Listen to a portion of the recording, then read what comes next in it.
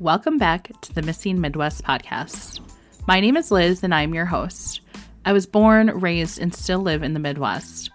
My goal for this podcast is to highlight some of the stories of individuals that have gone missing. Some of the victims you may have heard of, while others may be new to your ears. As a heads up, the people that are discussed in this podcast are considered innocent until proven guilty in a court of law. All of the sources in this episode can be found on my website, missingmidwest.com. Today's case takes place in Davenport, Iowa. We review the details around the sudden disappearance of a 10-year-old girl who is having a fun-filled sleepover with her stepbrother when she turned up missing. Within hours, the police had a person of interest. No one realized that her stepbrother's father's history of abuse could have possibly been unleashed on Bree.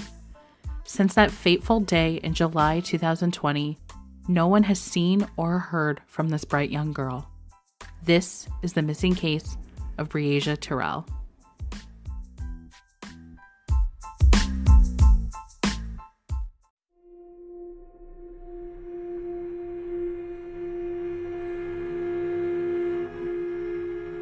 Davenport, Iowa is a city of about 102,000 people and is along the eastern Iowa and Illinois border. Davenport is part of a larger metropolitan area known as the Quad Cities. Strangely enough, the Quad Cities are actually comprised of 5 cities, not 4. 3 of which are on the Illinois side of the Mississippi River: Moline, East Moline, and Rock Island, and 2 cities which are on the Iowa side of the river: Davenport and Bettendorf. The greater metro area has a population of about 385,000 people, and the cities do function very closely as one larger city rather than their individual components. On the night of July 9th, 2020, Breasia, known by her family as Bree, had asked to spend the night with her 8-year-old half-brother, Detorius, at his father Henry Dinkins' apartment that he had shared with his girlfriend in Davenport. Henry and his girlfriend also offered to watch Bree. Aisha Langford, who is Bree's mom, told NBC News, quote, "She's close with her brother and wanted to hang out with him. We had no reason to worry that anything bad would happen," end quote. Aisha had checked in on her children the evening of July 9th and was told that they were playing video games and having a good time. At 9:13 p.m., Bree used Dinkins' phone to text her mom saying, "Good night, Mama, I love you." To date, this text message was the last communication that Aisha has had with her daughter Bree. The next morning, Aisha got to work and received a call from Henry saying that when he woke up, Bree was gone. Aisha's initial reaction was that it was a joke, and she just kind of laughed it off. She said it didn't make any sense. It's just not like her. Telling NBC News, quote, "She would never walk out, especially in the middle of the night. In the dark? No, never," end quote. Later that same day, Aisha contacted the Davenport Police Department, who immediately contacted both the FBI and the National Center for Missing and Exploited Children. The police department knew they had an uphill battle in front of them to find and bring Bree home, and they were going to need a collaborative effort from all investigative parties.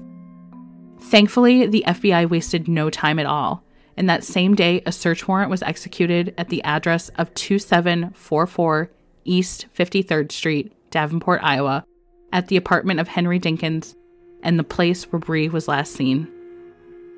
So often we see where law enforcement does not take these types of disappearances seriously and wants to delay taking reports. This team of officers was proactive. They tried to find all the clues as quickly as possible. There was absolutely no hesitation with the police department on what they needed to do. And because of that, we have a much more narrow timeline of when Bree could have disappeared. Through investigation, it is determined that in the early morning hours of July 10th, Dinkins was overheard from a neighbor mentioning Mother Goose.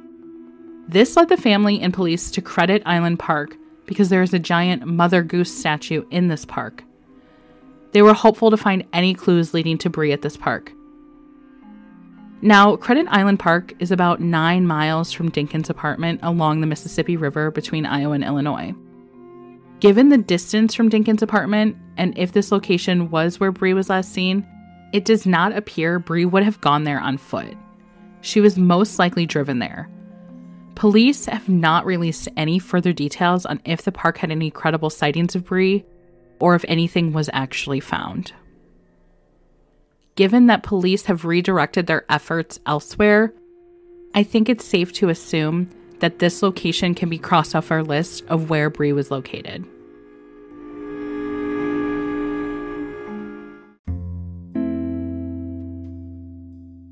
Later that day, on July 10th, 47-year-old Henry Dinkins was arrested and charged with violation of parole, a second offense sex offender registration violation, according to a criminal complaint filed in Scott County District Court.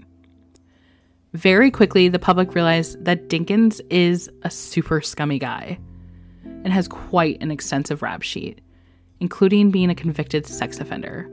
The apartment that the search warrant was executed at was not the address that Dinkins had registered on the sex offender registry. After doing some digging, Dinkins' first conviction was actually from when he was 17 years old, when he pled guilty to third-degree sexual abuse against a 5-year-old girl. He was sentenced to 10 years in prison. According to the Iowa Sex Offender Registry, this guy has 16 different aliases and 3 different birth dates. Clearly, he is trying to hide something. Once Dinkins works his way through Iowa courts, he will have to go to Bureau County, Illinois, where he is facing 2 counts of drug trafficking charges regarding manufacturing and delivering more than 2 pounds of meth. Dinkins is set to go to trial on May 10th, 2021 for the sex offender registration violations. He entered a plea of not guilty on August 1st. The charge alleges Dinkins failed to notify the Scott County Sheriff's Office within 5 business days of a change in residence or failing to disclose multiple residents. The second charge alleges Dinkins failed to notify the Scott County Sheriff's Office of his use of a Chevrolet Camaro, while the third count charges Dinkins with failing to notify the Sheriff's Office of his use of a 2000 Chevrolet Impala. Each of the charges is a Class D felony that carries a prison sentence of 5 years. Within the first week following Bree's disappearance, Davenport Police Department had named Dinkins as a person of interest in her disappearance and was appealing to the public to help account for his whereabouts from 10 p.m. Thursday, July 9th through noon Friday, July 10th. The police also expanded their search for Bree to areas that Dinkins has connections to. This included Comanche and Clinton, Iowa areas. The searches included over 150 officers with both aquatic and aerial support.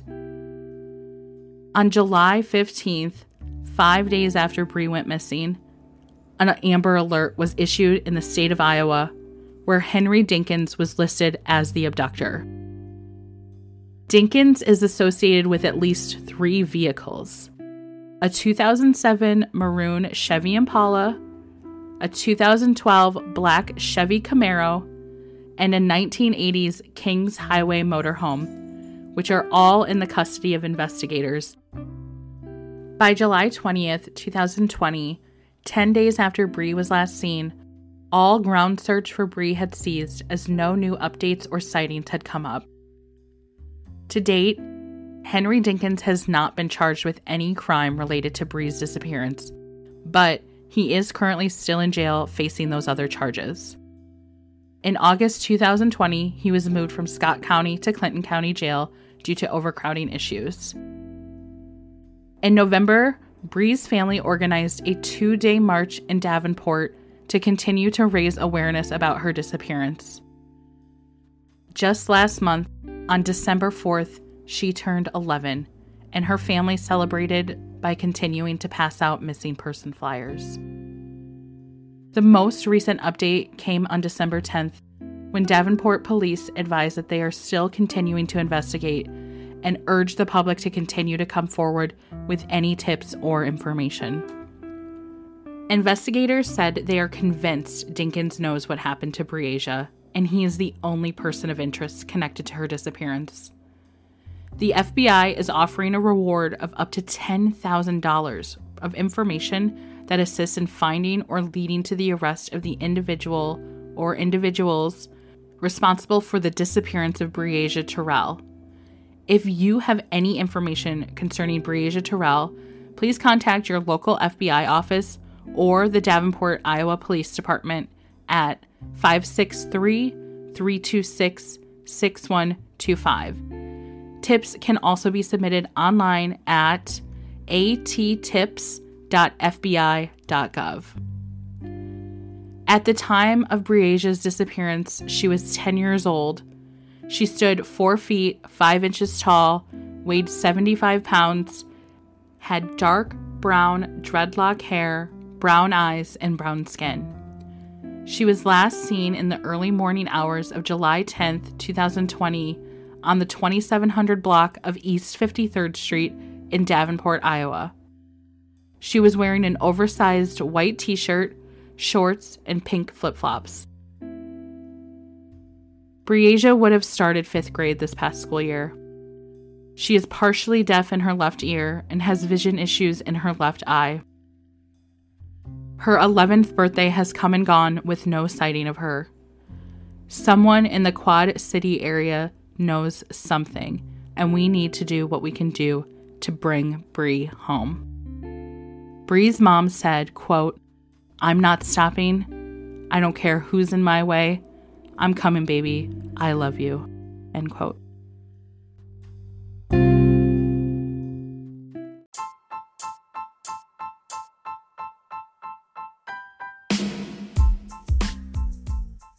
That concludes this week's episode. I really appreciate you guys staying tuned and waiting so patiently for this episode. We will have a new case coming out, but it won't be a weekly podcast going forward. Episodes will continue to drop on Wednesdays. If you guys like what you're hearing, please smash that rate button, give me 5 stars. Any review helps me. If you want a specific case covered, please submit the request under case submission on the website missingmidwest.com. Visit our socials on Instagram or Facebook by searching Missing Midwest Podcast. You can view photos from today's episode as well as all of our prior episode photos. We really appreciate you guys listening in, and of course, stay safe out there.